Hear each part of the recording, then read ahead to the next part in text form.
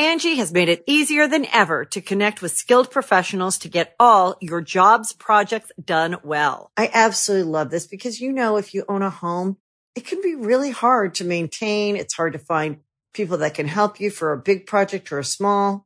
Well, whether it's in everyday maintenance and repairs or making dream projects a reality, it can be hard just to know where to start. But now all you need to do is Angie that and find a skilled local pro who will deliver the quality and expertise you need. Angie has over 20 years of home service experience, and they've combined it with new tools to simplify the whole process.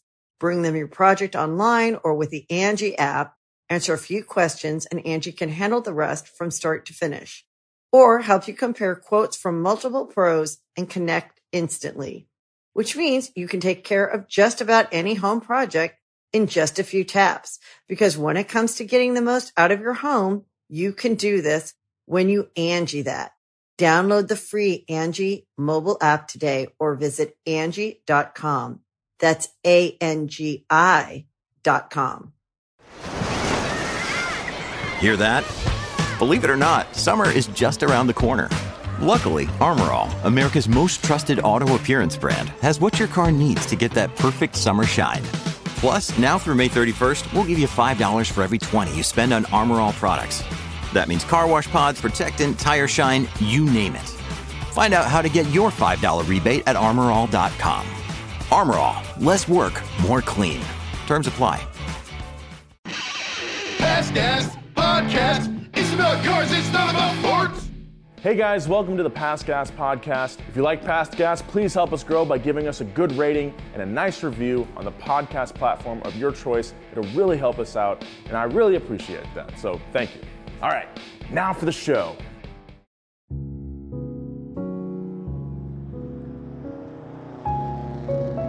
It must have felt like a dream.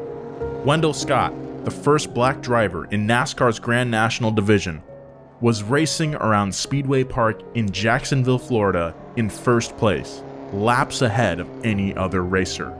Scott had broken the sport's color barrier and reached NASCAR's top level. Now, he was about to win his first race. But when he looked up at the leaderboard, where Wendell Scott, number 34, should have been, the board was blank. When Wendell crossed the finish line, instead of waving a checkered flag, the official in the tower stood motionless. The dream was now a nightmare. Even though Wendell was winning the race, he couldn't seem to finish it. It was almost like he didn't exist at all. Another driver crossed the finish line instead, and the checkered flag waved, confirming Wendell's erasure from the scene. Euphoria melted into confusion, frustration, and anger. But this wasn't a dream or a nightmare. It was Wendell Scott's real life.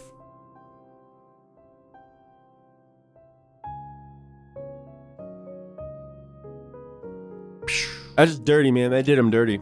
Yeah, and we'll get into that later in this episode. Welcome back, everyone, to Past Gas.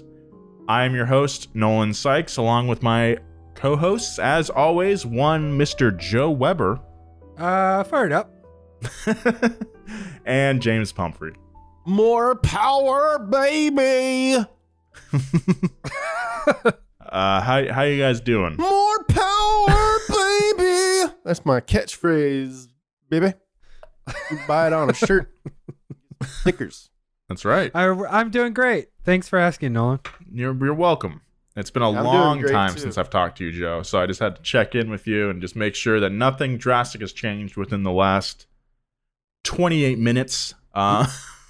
Yeah, I washed my shirt and I threw it in the dryer really quick on the break, so I got a nice clean shirt. Nice. Took a shower. I ate a meal. Whoa. All during that, really? No. Oh. Well, like I said, that's part 2 of Wendell Scott, one of the first black men in NASCAR. As we saw last episode, we saw him go from moonshine runner to professional racer, and now we're going to see him in the top level of NASCAR and some of the triumphs and tribulations of his career. So, without further ado, are you guys ready? Moonshine Runner sounds like a video game. Yeah, we should have like a some IP for that. Yeah, Moonshine Runner is a video game that I would play. Would you play Desert Truck or whatever it's called? There's a Sega game where you drive a truck in the desert for 8 hours from like Salt Lake City to Phoenix. Really? And you can't pause it. It's 8 hours. That's the bus game. Oh, Desert the Bus. Desert Bus. Yeah. It was Penn Jillette, right? Or something like that. I'm not sure, but that used to be a pretty common like charity stream game. Oh, because cool. you can't pause or anything like that. You just got to drive it for 8 hours. We should do that. We should. Yeah. Write that down. Speaking of video games, Nolan and I are in a video game, Dirt 5, that comes out in October. Good segue. On all consoles, current and future gen, as well as PC. We're very excited. We do a version of this podcast. For some reason, Joe's not in it. Hey, I'm cool with that. I coded a little bit for that game. Oh, so okay, cool. So you're my involved. name's on the back end. Yeah. Yeah. But Nolan and I kind of guide you through the career mode. We're really, really excited and can't wait to play that with you guys. We'll figure out some sort of live event where we can play together. I'll be on there. My Xbox games handle is Jason's Dad 1975. I love my son Jason. Yeah, we recorded some sessions with renowned voice actors Nolan North and Troy Baker. Nolan North was actually in my dream last night, which I just remembered. Whoa! Is this safe for work? Should we warn the people to cover the kids' earmuffs? It's buddy. safe for work. Yeah. Just Nolan on Nolan, just getting sweaty, just greasing each other up, just greasing, getting their knucks greasy. Yeah, greasing their knuckles up on each other. Oh boy. Okay, let's get into it. It's like in Call Me by Your Name. I've not seen that. Nolan, so they're just like Nolan.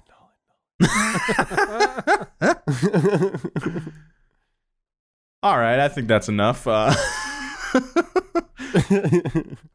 Wendell Scott was nearly 40 years old by the time he made it to the NASCAR Grand National, the top tier of the league that's now known as the Cup Series.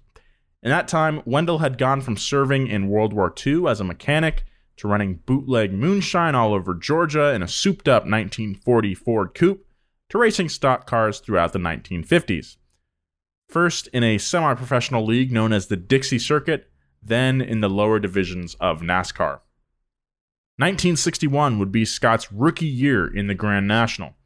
NASCAR at the time was in a state of transition. It was moving away from its humble hillbilly and moonshine running origins, where races were typically on half-mile clay and dirt tracks, and moving increasingly to so-called super speedways in Darlington, Daytona, Charlotte, and Atlanta, with sharply banked corners and seating for thousands of fans. The man behind the push for modernization was Bill France, the powerful businessman who owned NASCAR. It wasn't just the tracks that were changing, the cars were evolving too. In NASCAR's early days, it was common for drivers to race older cars that they had been working on for years, but now, newer models were advancing so rapidly that an older car was simply not competitive. NASCAR had less and less room for working-class hobbyists. Now, you needed money to compete. In 1947, Jackie Robinson went to bat for the Brooklyn Dodgers, breaking the so-called color barrier in the most American sport of them all, baseball. I would actually argue that oval racing is the most American sport, but that's a discussion for another time. Nah, dude. Baseball was around for 100 years before freaking cars. Didn't it come from other countries, though? No, there's if you want to watch Ken Burns' baseball, it's way too long, but it started as like a bastardization of an English game called like Rounds or something. But it's not at all really related to any other sport. Most American sport ever is arm wrestling. Arm racing. Arm racing. Ready, set, go. Oh, tie. Ready, set, go. Oh, tie. There's a lot of shoulder injuries in that sport, huh? Yeah. Most American sport ever is the right to vote. Get out there in November. Exercise your sports. See, it's called exercise your right to vote.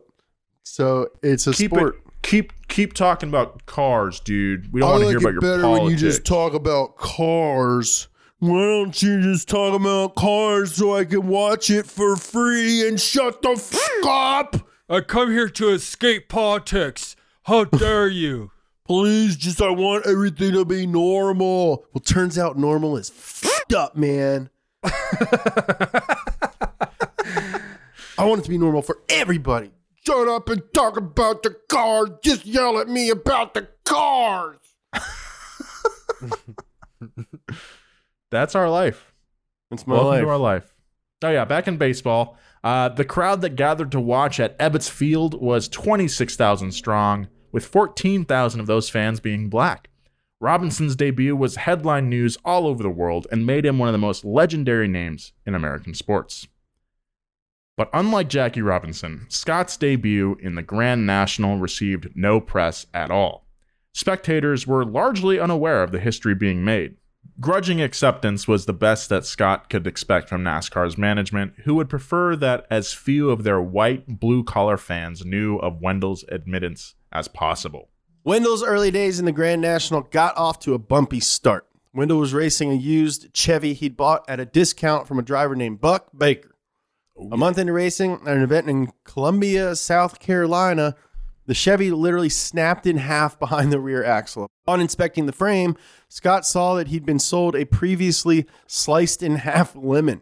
It was clear that the frame had split and been hastily patched together before Scott had bought the car. Baker had conveniently admitted this when he sold the car to Scott, and Carfax wasn't a thing back then, so you kind of took people's word for it. It's kind of like when I bought my car, and then the kid came by to drop off a door that he had for it, and he was like, "Oh yeah, it needs the rear main seal replaced." And it's like, "Oh, cool, man." I mean, like no one was there.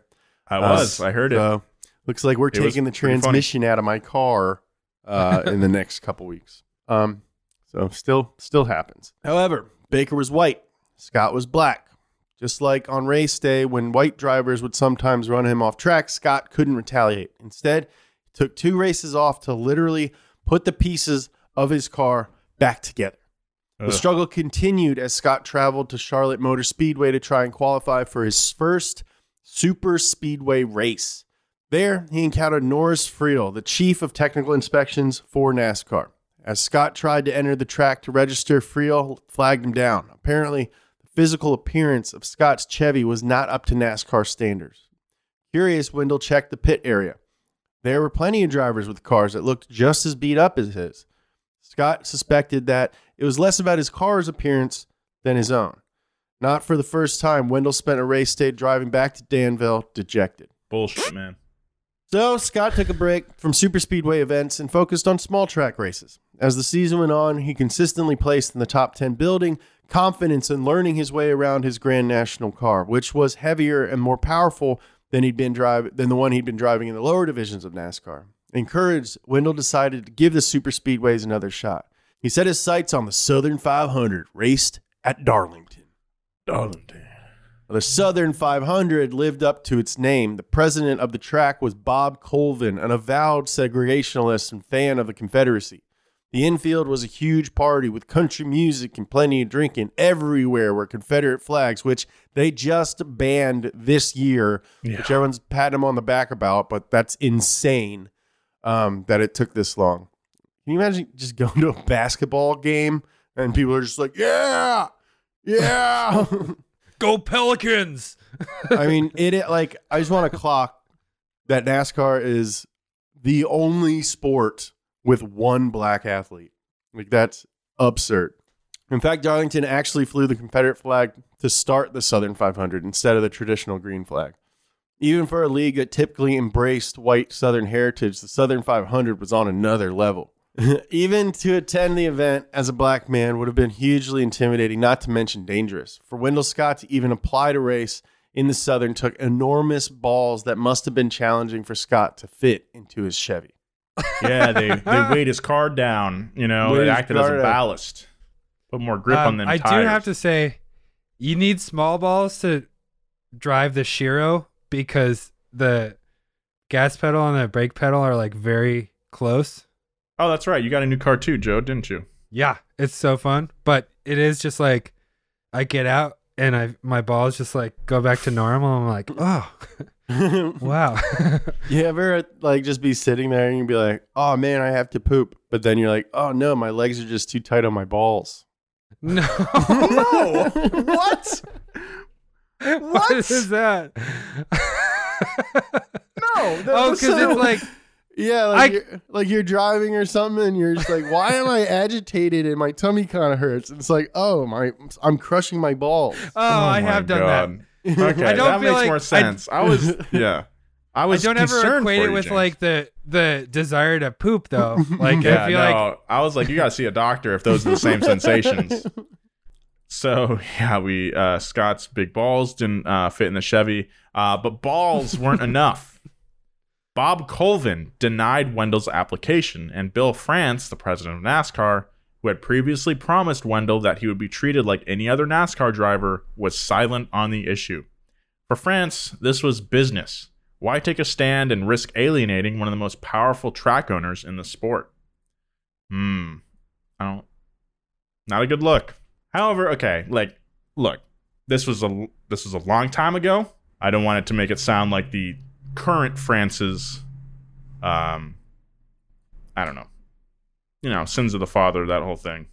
we can say that it was bad that he stayed silent when promising Wendell that before. Like, I think we're dealing with that still today. A lot of people being silent on the issue when they have a platform, but I think that is like an issue too. Like, people just don't want to like stir the pot, and a lot of it has to do with money, but I think it's a little bit cowardly. Yeah. I can see if it was like multiple drivers, he'd probably have to address it, but it was like the first one, and he, like, I don't know. It's just a power situation. Like you're saying, we lost a bunch of subscribers and I lost a bunch of Instagram followers. I don't know if we really lost a bunch. I mean, we lost quite subscribers. a few. You shouldn't be afraid to say what's right. Like, I'm not anymore. Like, I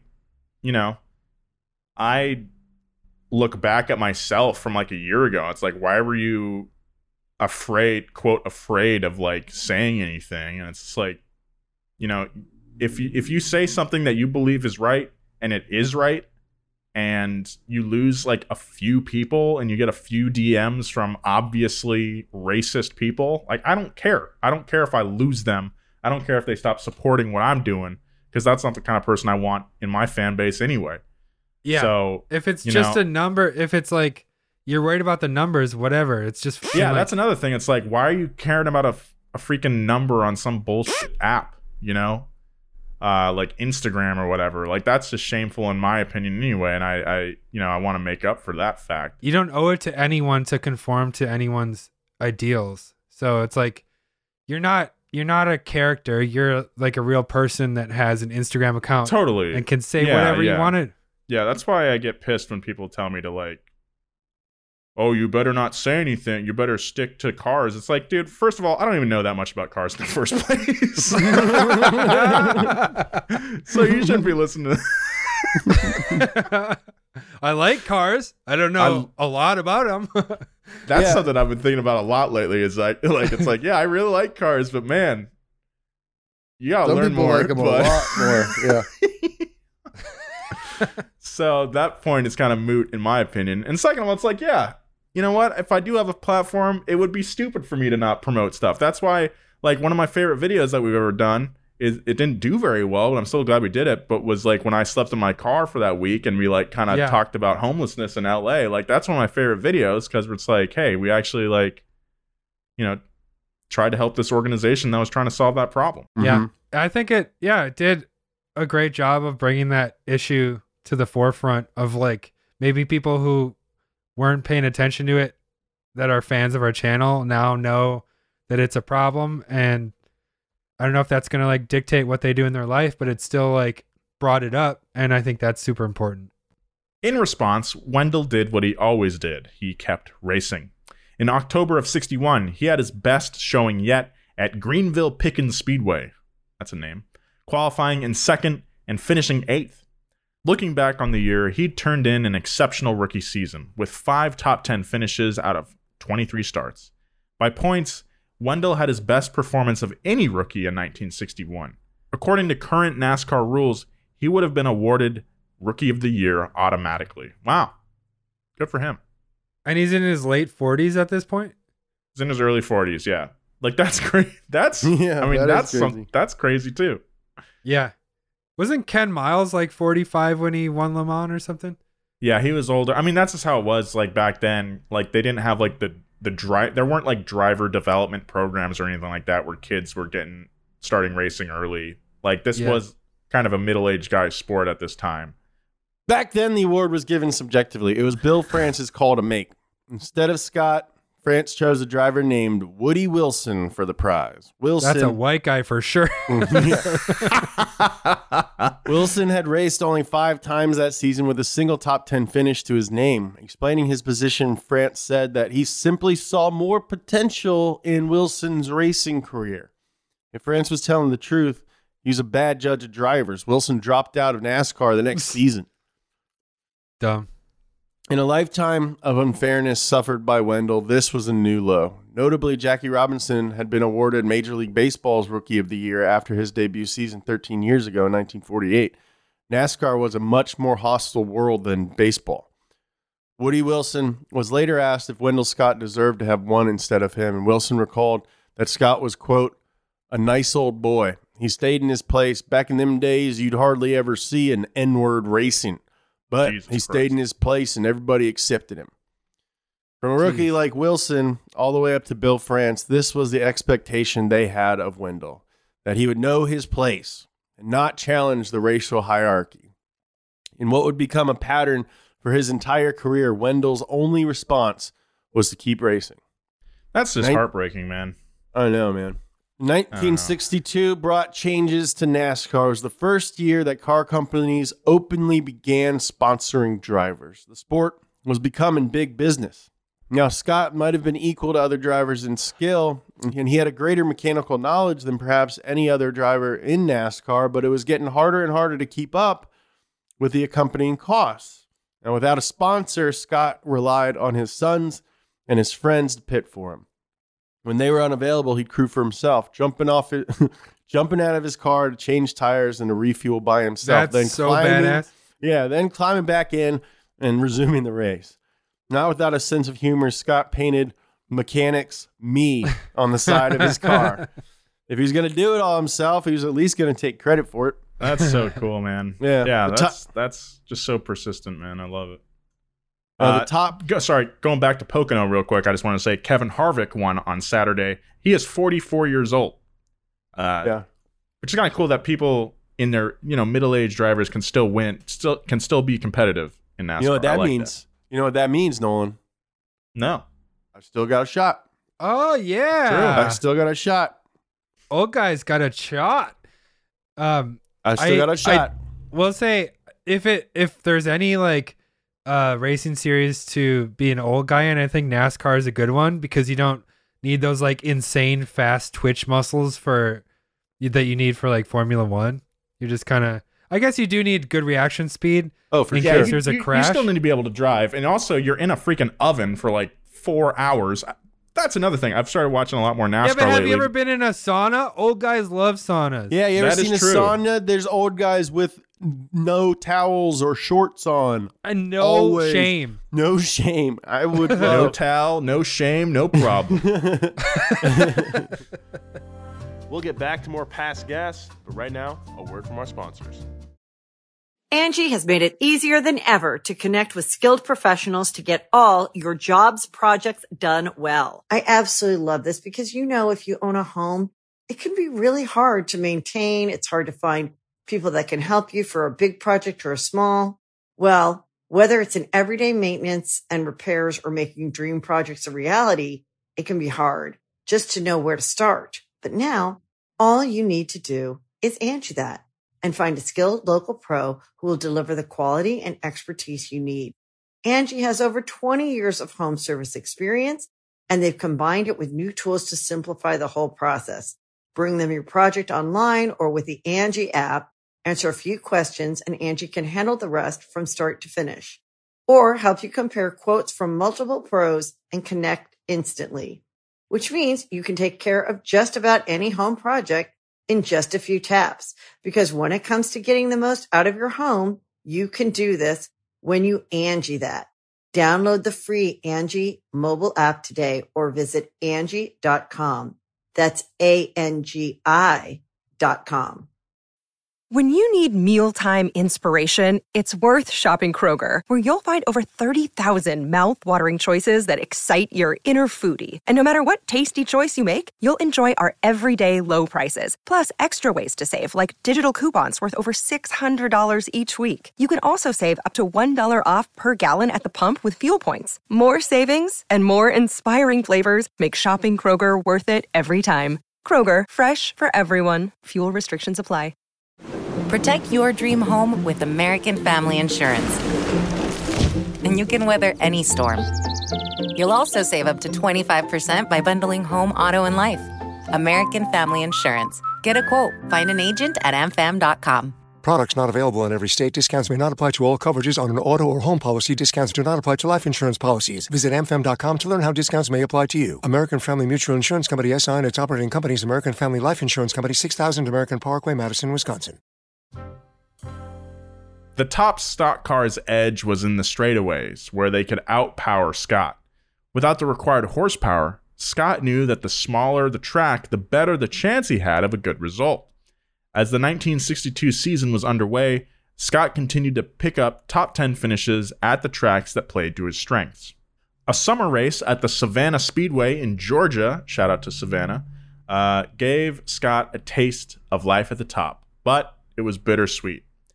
Savannah was a short clay track, perfect for Scott. For the first time, Wendell qualified on pole, stunning the crowd and his fellow racers. Between qualifying and the race, the mood in the pit was tense. In the pre-race meeting, one of the other drivers referred to Scott using the N-word, and another threatened to wreck Scott at the start of the race. The event was anticlimactic, as Scott had engine issues and finished in the middle of the pack. But the message was clear. A black driver was one thing, but a winning black driver was apparently a step too far. As Wendell continued in the sport, the financial and racial stresses only mounted. He developed stomach ulcers that were so bad he was puking almost every day. Driving to races, he'd have to pull over to the side of the road until the pain had passed. And through the rest of his career, these ulcers would continue to haunt him. The psychological strain was clearly causing physical pain. Scott got so sick of the bullying by white drivers that he decided to take an extreme action. After Jack Smith purposely wrecked Scott at a race at Bozeman Gray, in the next race, Scott hid a pistol in his car, pulling it out during the pace laps and pointing it at Smith. Oh my God. That's insane. It was a rare moment of confrontation for Scott, who typically kept his head down. Whatever his response, the insults and threats never stopped. For the second year, Scott was denied entry at Darlington. Jeez. On the bright side, the 62 season showed that Scott's strong rookie year hadn't been a fluke. He raced 41 times and garnered 19 top 10 finishes. He managed to place 15th of all the drivers, earning $11,000 in winnings, about $90,000 in today's money. That's good money. However, money was increasingly concentrated on the bigger circuits where Wendell's underpowered car was still struggling. On those tracks, sponsored drivers' factory cars could drive an average of 15 to 20 miles an hour faster than Wendell. With that sort of discrepancy, Scott could have the race of his life and still finish in the middle of the pack. Wendell wanted to continue climbing the ranks, but clearly he needed a sponsorship to get there. For the 1963 season, Scott replaced his Chevy with another Chevy, a 62 Impala that was again used from another driver. That's so crazy that a 62 Impala used to be a race car. I know, right? Those things are so big. It's awesome watching that vintage NASCAR footage because there's just these giant cars that look like your grandma used to drive, but they're going almost 200 miles an hour. My grandma used to drive a Cadillac Catera. And she would regularly drive 200 miles an hour. Yeah. Yeah. Oh, that's the caddy that zigs, right? Yeah, it was the caddy that zigs. Yeah, so this Impala was the best car he'd owned to date, but it was still no match for the top of the field, which was increasingly dominated by Ford. By this time, Scott had clearly reached a plateau in his results, consistently in the top 10, but never on the podium. Just competing had been a victory for Wendell, but he was as competitive as any other driver. Deep down, he wanted to win, and 3 seasons into the Grand National, he had not yet won an event. For America, 1963 was a year of incredible highs and incredible lows. Martin Luther King Jr. delivered his I Have a Dream speech that summer. Wendell Scott, like every American at the time, must have heard it. It's tempting to imagine Wendell's reaction as MLK spoke to the 250,000 people gathered saying, quote, "I have a dream that one day, on the red hills of Georgia, the sons of former slaves and the sons of former slave owners will be able to sit down together at the table of brotherhood." Wendell was one of those Georgia sons, but the brotherhood he was trying to join had hardly welcomed him to the table. His seat was in constant danger of being snatched away. From MLK's mountain of oratory, the year descended into despair and violence. September brought the Birmingham church bombing, killing 4 young African-American girls. And on November 22nd, JFK was shot dead in Dallas, Texas. Only 8 days after the assassination of the president, Wendell Scott headed to one of the final Grand National races of the year in Jacksonville, Florida. It was an old-school half-mile dirt track perfectly suited for Wendell, who at 41 years of age was getting to be pretty old-school himself. It was a crazy time in history to be racing, but for Wendell's whole life, he'd always been able to keep his eyes on the track. There's no reason to think this Sunday would be any different. In fact, Wendell's focus on the track made a crucial difference in the race. In qualifying, he noticed that the circuit was banged up, filled with ruts and potholes. Wendell ran a slow heat, putting him in the 15th spot out of 22 cars at the main event. But with the experience that came with decades of working on his own cars, Scott had a flash of mechanical genius. Before the race began, he decided to remove half of his car's shock absorbers, compensating for the rough road. I don't understand that. So, he made his suspension softer. I think he took the springs out of one side. Oh, okay. Because those things probably had leaf springs in the back, I'm sure. Yeah, probably. The race began and quickly descended into a chaotic mess. It only took 6 laps of the 200-lap race for the first driver to be eliminated with a broken axle. It's a rough track. 2 laps later, a second racer was out with engine trouble. Wendell, meanwhile, was in a whole new world, cruising on his magic carpet ride, allowing the other drivers to wear out their cars while he maintained a steady pace and floated easily over the rough track. At 100 laps, the halfway point, 8 of the 22 cars were out of the race. As the race continued, Richard Petty ran in first place, while Scott settled into second. On a typical race day, that's likely where Scott would have stayed. But this was not a typical day. It was Scott's day. Like everyone else, the bumps took a toll on Petty's car, and he fell out of the lead with steering issues. Scott was in first place in a Grand National Division race, and because of his brilliant pre-race tactics, it seemed impossible for anyone to catch him. All he had to do was finish the race. It was one of those magical days on the track where nothing could go wrong. However, off the track, something was amiss. The track's leaderboard, which up until that point had been faithfully tracking the shifting positions of the drivers, had gone blank. On lap 200, Scott crossed the finish line. The official should have been waving the checkered flag, but nothing happened. Confused, Scott took another lap, and then another. Still, nothing. It was the nightmare from the opening of today's podcast. He was stuck in an endless race, in the lead, but unable to finish. At this point, Buck Baker, the driver in second, completed 200 laps. Suddenly, the checkered flag was out and waving for Baker. Inexplicably, Scott was awarded third place. The pit area was buzzing with confusion. Scott got out of his car and headed straight for Baker. Baker recalls Wendell saying matter-of-factly, quote, "Buck, you know something? I believe I won this race." Baker, however, wouldn't concede. What would emerge later as the reason behind this decision was utterly bizarre. In addition to a trophy and prize money, the winner of the race had been promised a kiss from a local beauty queen, a common custom at NASCAR races of the time. The queen, being a white woman, race officials anticipated the scandal that would be caused if a black man were to kiss her. By their logic, to preserve her honor, a black man would not be allowed to win the race. Oh my so God. when Wendell won, they simply pretended it never happened. That's pretty awful. Dumb. Yeah. That's so dumb. Baker wouldn't stand down, but neither would Scott. While Scott appealed to the officials, the beauty queen awarded Baker the trophy and the kiss, and fans left the track. Only hours later did officials admit their so-called error and awarded Wendell the win. Baker had carried off the trophy. The fans were already home. On what should have been Wendell Scott's day of triumph, at the pinnacle of his barrier-breaking NASCAR crusade, he was instead humiliated. Instead of a kiss from a beauty queen, he'd been rewarded with a slap in the face. In Scott's typically understated words, they took all the kick out of it. He had made history, only for that history to be denied and erased. Without a trophy or any sort of press coverage of his victory, it was almost as though it never happened. Unbelievably, NASCAR found a way to make things even worse. Word had gotten back to NASCAR management that Scott was upset about not receiving a trophy, so at the next NASCAR event, held in Savannah, Georgia on December 29th, the officials handed Scott a trophy. It was a cheap block of wood, nothing like the typical Grand National trophy.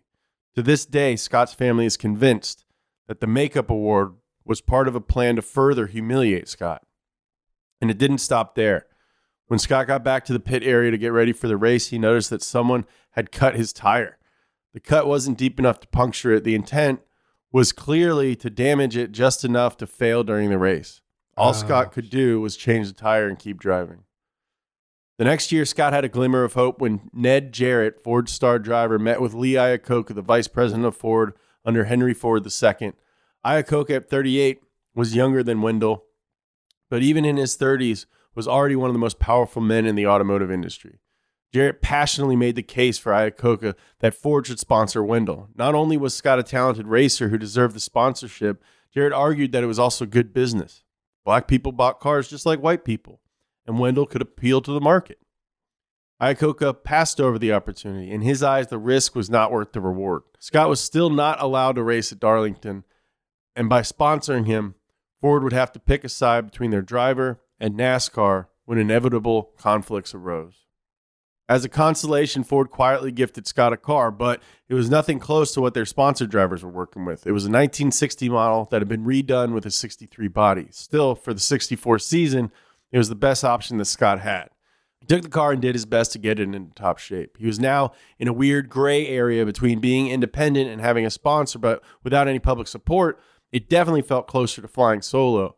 With Ford, Scott had his best year yet, placing 12th in points with 25 top 10 finishes and 56 races. Still, Ford declined to sponsor Scott. I mean, that's just like, you know, we've talked about Lee Iacocca in like a bunch of our videos, you know, especially Up to Speed. He's been mentioned in probably 25 videos. And, you know, he's like the father of the Mustang and stuff. And like, in no way do we think of him being like part of, you know, this like as a racist at all. But I think it just points out that it's like, you don't have to call someone the N-word to be part of a racist system. You just have to be part of the racist system. Yeah, he's complicit. And like, I know a lot of people would be like, well, no, they gave him a car. It's like, that's not the point. Like, just to be like on an equal level with his white counterparts, he has to be so much better and so much, and it's just bullshit. Well, I mean, I don't think I would consider any of the four of us to be racist, but we do benefit from racism and racist systems, and we have. So, yeah. Imagine if Ford had sponsored Wendell at that time. Like, I mean, it probably wouldn't like change history in like a huge way, but you know, maybe there would be some sort of kind of like trickle effect where this enormous American corporation is like, hey, like, we got a black driver now. Like, Maybe some sort of public opinion. Yeah, maybe Bubba Wallace wouldn't be the only black NASCAR driver in 2020. Yeah, that's a fair point. Outside of NASCAR, there was finally real progress happening in the United States. In 1964 and 65, major Supreme Court decisions dealt blows to the Jim Crow laws that had governed the South. The civil rights movement was daily national news, and just like today, opinions about minority rights and the treatment of black Americans was starting to shift. Even though Wendell had his haters, especially within the power structure of NASCAR, Scott was becoming a crowd favorite at the track. The blue-collar fan base loved an underdog, and underdog was hardly a strong enough word to describe Wendell Scott's story. Many of his fellow drivers also admired Wendell's amazing spirit.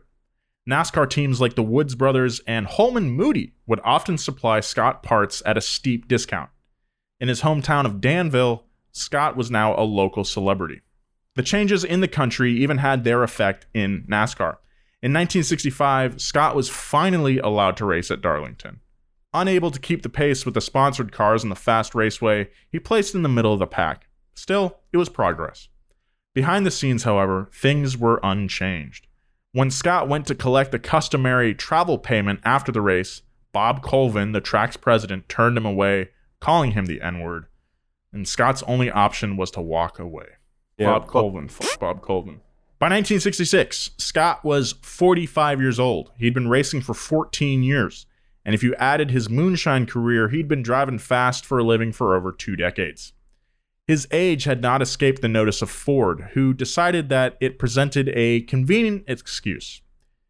In a letter addressed to one of Scott's friends who'd been pushing Ford to sponsor Scott, Ford explained that they decided not to sponsor anyone over 40. Scott's dream of sponsorship was over for good. Despite the setback, 1966 was a peak year for Wendell. He placed 6th in the standings behind only David Pearson. That's so whack. Like, even nowadays, like Nolan, you pointed out, there's drivers racing that are well over 40. Yeah. They got sponsors. That's right. He placed behind David Pearson, James Hilton, Richard Petty, Henley Gray, and Paul Goldsmith. He was helped by the fact that Ford had decided to boycott NASCAR because of disputes over car regulations. Scott had performed with his usual consistency, although he didn't win any races, unfortunately. In fact, his 1963 win at Jacksonville would prove to be Scott's only win in the Grand National out of his 495 career starts. But despite his lack of wins, Scott had 147 top 10s, finishing top 10 30% of his starts. That's like pretty consistent. Mm-hmm. That's good. For the rest of the 60s, Scott stayed in the top 10 for overall standings every year. Yeah, this guy really deserved a sponsorship. That's good. Yeah, he was doing top 10 in standings every year with like no budget. Yeah, that's even more impressive. If he had been given a good car, he probably would have been winning a whole lot more. Yeah. By 1970, NASCAR's transition into the modern era was complete. The Talladega Superspeedway had opened in '69, nice, and was the fastest NASCAR track yet, with banks of 32 degrees. Races were now being aired on national television, with ABC doubling its annual coverage to 10 races in 1970. 1970 was also the last season when NASCAR would include dirt races on its schedule, Scott's greatest strength. Scott was 50, but he kept racing. Racism couldn't make him quit, and neither could age. However, despite his determination, he couldn't quite keep up with the times. In 1972, the Grand National was renamed the Winston Cup Series, with R.J. Reynolds Tobacco now NASCAR's main sponsor. The dirt track races that Scott preferred were relegated to what now is called the Grand National East Division. He would never again be a top-tier driver in the top league. By the end of 1972, it seemed like retirement was the most obvious option for Wendell. Even his most diehard fans would certainly understand if a World War II vet wanted to retire from car racing in his 50s. Instead of retiring, Scott went all in. In the past, he'd remortgaged his house to pay for cars, and he did it again, taking out a $13,000 loan. He borrowed another few thousand from a friend and bought a 1971 Mercury V8 from the Wood Brothers team. It was the best car Scott ever owned. But then he put it up on a lift and he realized it was 3 cars welded to each other. The car cost $22,000. Nowadays, that is $133,000. Oof. Scott repainted it red, white, and blue. For his first race in the Mercury, Scott passed over the dirt ovals where he'd made his start. Instead, he debuted his car at the fastest racetrack on earth, at the Winston 500 in Talladega. Ironically, the marshal of that event was George Wallace, the infamous segregation governor who in the 60s has pledged to preserve segregation today, segregation tomorrow, and segregation forever. Wallace had been paralyzed in an assassination attempt a year earlier, so he was being driven in a convertible through the pit area. Wendell Scott reached out and shook Wallace's hand. It's impossible to know what either Wallace or Wendell made of that moment. That's a pretty cool power move. To be like. Yeah. I would have yanked him out of that convertible.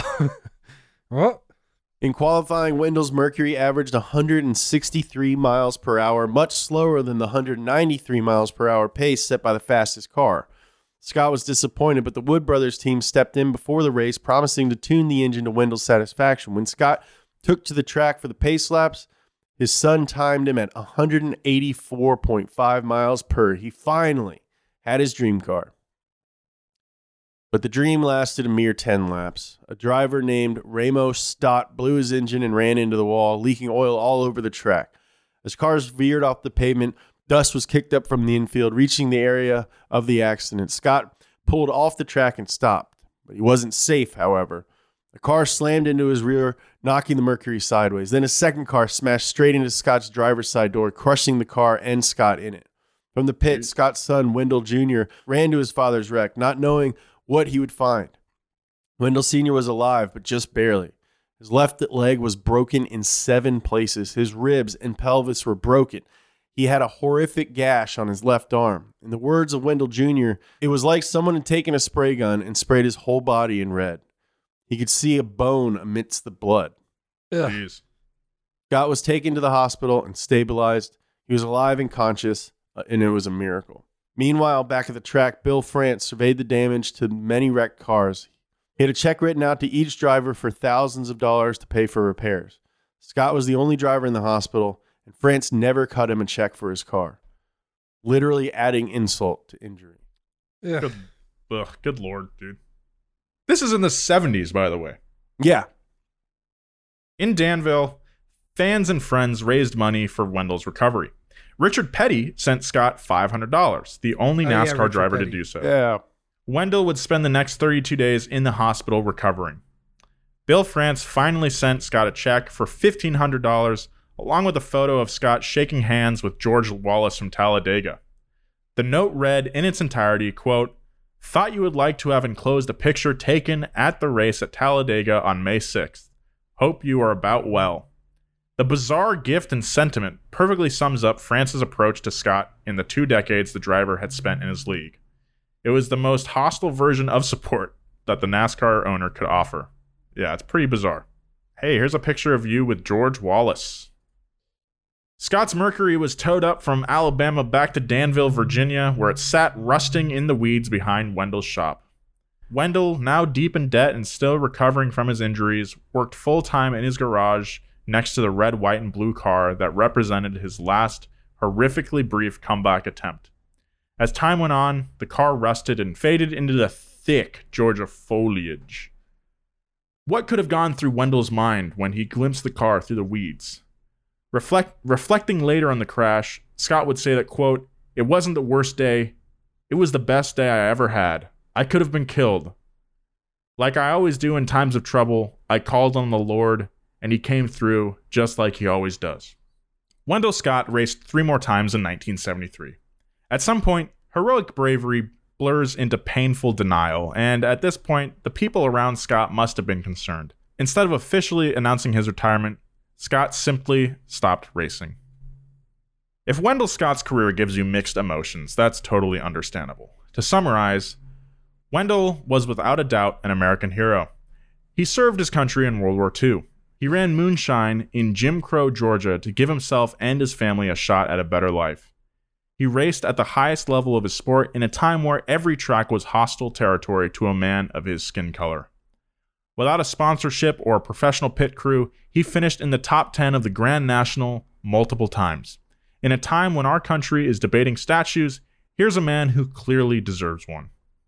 I agree with that. Yeah.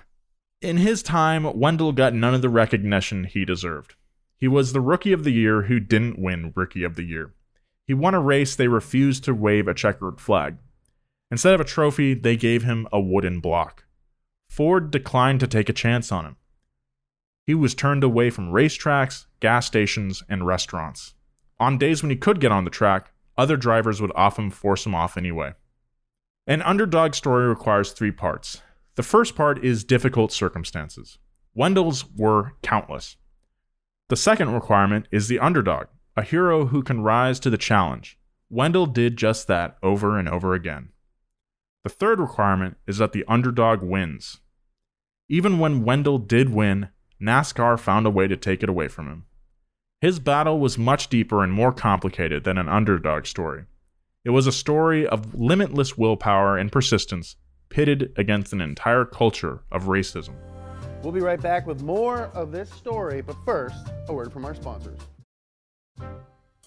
In an amazing twist, Wendell's totally un-Hollywood story was made into a very Hollywood production in 1977. The movie was Greased Lightning, starring Richard Pryor as Wendell Scott. Pam Grier played Mary, Wendell's wife.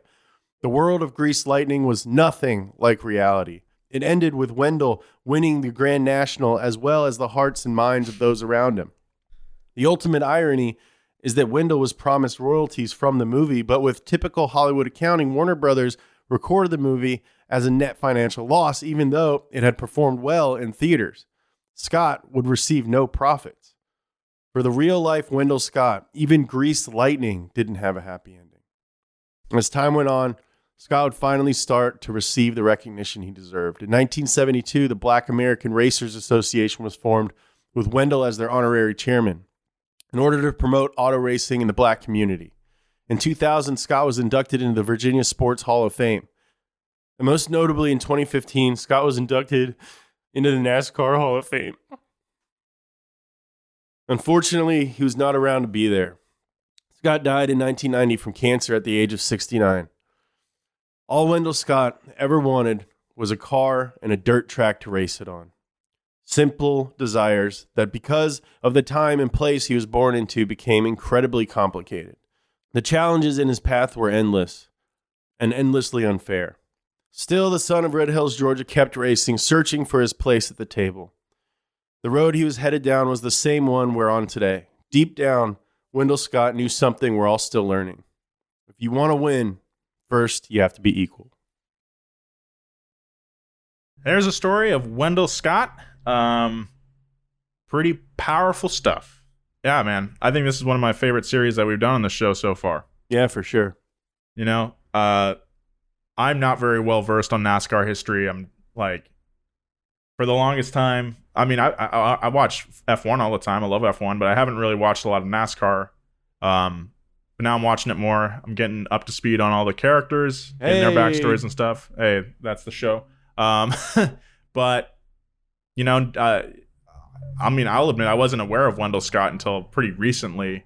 And I'm really glad that we're telling this story because it's really good. And, yeah, you know, very inspirational. It's crazy to see the parallels of what Bubba's going through today. Like, it's nothing has changed at all. Like, NASCAR is like kind of supporting him now, but it's still the same BS that he has to go through. They're definitely making a lot of necessary changes that should have been done a long time ago, I think. But it's super disheartening, but also like inspiring that he had this drive in him and this like insane willpower. And he seems like he wasn't going to let anyone get in his way. You know, I think NASCAR is doing a lot of like kind of too little, too late kind of stuff, a lot of like posturing and some gestures. But the fact is that, you know, Bubba is under this like incredible pressure right now to be the single black representative of an entire sport, you know, and like, yeah, he's the only one who has a Black Lives Matter car. He's the only one who's wearing a shirt that says "I can't breathe," and he's the only one who is getting pushed by the rest of the drivers in his car. The fact that he is the only black kid who, Jesse Iwuji is a friend of ours and a friend of the channel. He's in the truck series. The fact that there aren't a ton of little black kids looking at race car drivers being like, oh, that's what I want to do, is a problem. And I think that's the problem that NASCAR needs to address. Yeah, it's not something that like a Twitter post or like banning. It's a good thing that they're banning the Confederate flag. It's like a step in the right direction. It's also 2020. But if you presented that opportunity to kids, you're gonna have a new wave of fans. Like, yeah, it's good business to do this. And I do think that, like we say it all the time, like you have to be a rich kid to race. And like your parents basically have to be into it. Where, with a lot of other sports, you don't really need a lot of stuff, and you don't need to be, you don't need to grow up around people who are willing to, devote all their time and knowledge to like you pursuing a thing like as a kid. And I really do hope that, with sims becoming, so accurate and sim racing leagues becoming a thing, I think that is a real opportunity to offer this sport to a lot more people. Yeah, that's a really good point. All the all the Black Lives Matter protesting, with all the turmoil that we're going through as a nation right now, I think it is scary. I can see why people are nervous and everything, but I think at the end of the road, I feel very optimistic. You see it with a lot of like footage being shared on social media of, examples of racism, both systematic and like just like absurd personal level stuff. I think there is a light at the end of the tunnel here. It's not going to happen without some change, some structural and systematic change, but I think we can do that. There's no reason that we can't. All right, so that has been our two-parter on Wendell Scott. Thank you so much for listening. If you like this podcast, please consider giving us a good review on the platform of your choice. It does help us out. And if you haven't subscribed to the YouTube channel, it's called Loud Engines by Nolan's House on YouTube. You can check it out. It's a great channel. No, we got Donut Podcasts is where you can find the video version of this podcast if you prefer to watch it. And our main channel, Donut Media, a very cool Mustang just drove by the way. Yeah, Donut Media, check us out if you haven't already. If for some reason you listen to podcasts and don't watch our videos, consider, maybe check them out. You can find us on social media as well at Donut Media. You can follow us on Twitter and Instagram at Joe G. Weber. Fired up. At James Pumphrey. More power, baby! And myself at Nolan J. Sykes. Yeah, it's been a fun one. I don't know about fun. Yeah. I don't know about fun. It's been an enlightening one. It was an awesome story. Really, really cool, dude. Yeah. Fired up for Wendell. Yeah, fired up for Wendell. All right. Be kind. I love you. Angie has made it easier than ever to connect with skilled professionals to get all your jobs projects done well. I absolutely love this because, if you own a home, it can be really hard to maintain. It's hard to find people that can help you for a big project or a small. Well, whether it's in everyday maintenance and repairs or making dream projects a reality, it can be hard just to know where to start. But now all you need to do is Angie that and find a skilled local pro who will deliver the quality and expertise you need. Angie has over 20 years of home service experience, and they've combined it with new tools to simplify the whole process. Bring them your project online or with the Angie app, answer a few questions, and Angie can handle the rest from start to finish. Or help you compare quotes from multiple pros and connect instantly, which means you can take care of just about any home project in just a few taps. Because when it comes to getting the most out of your home, you can do this when you Angie that. Download the free Angie mobile app today or visit Angie.com. That's ANGI.com.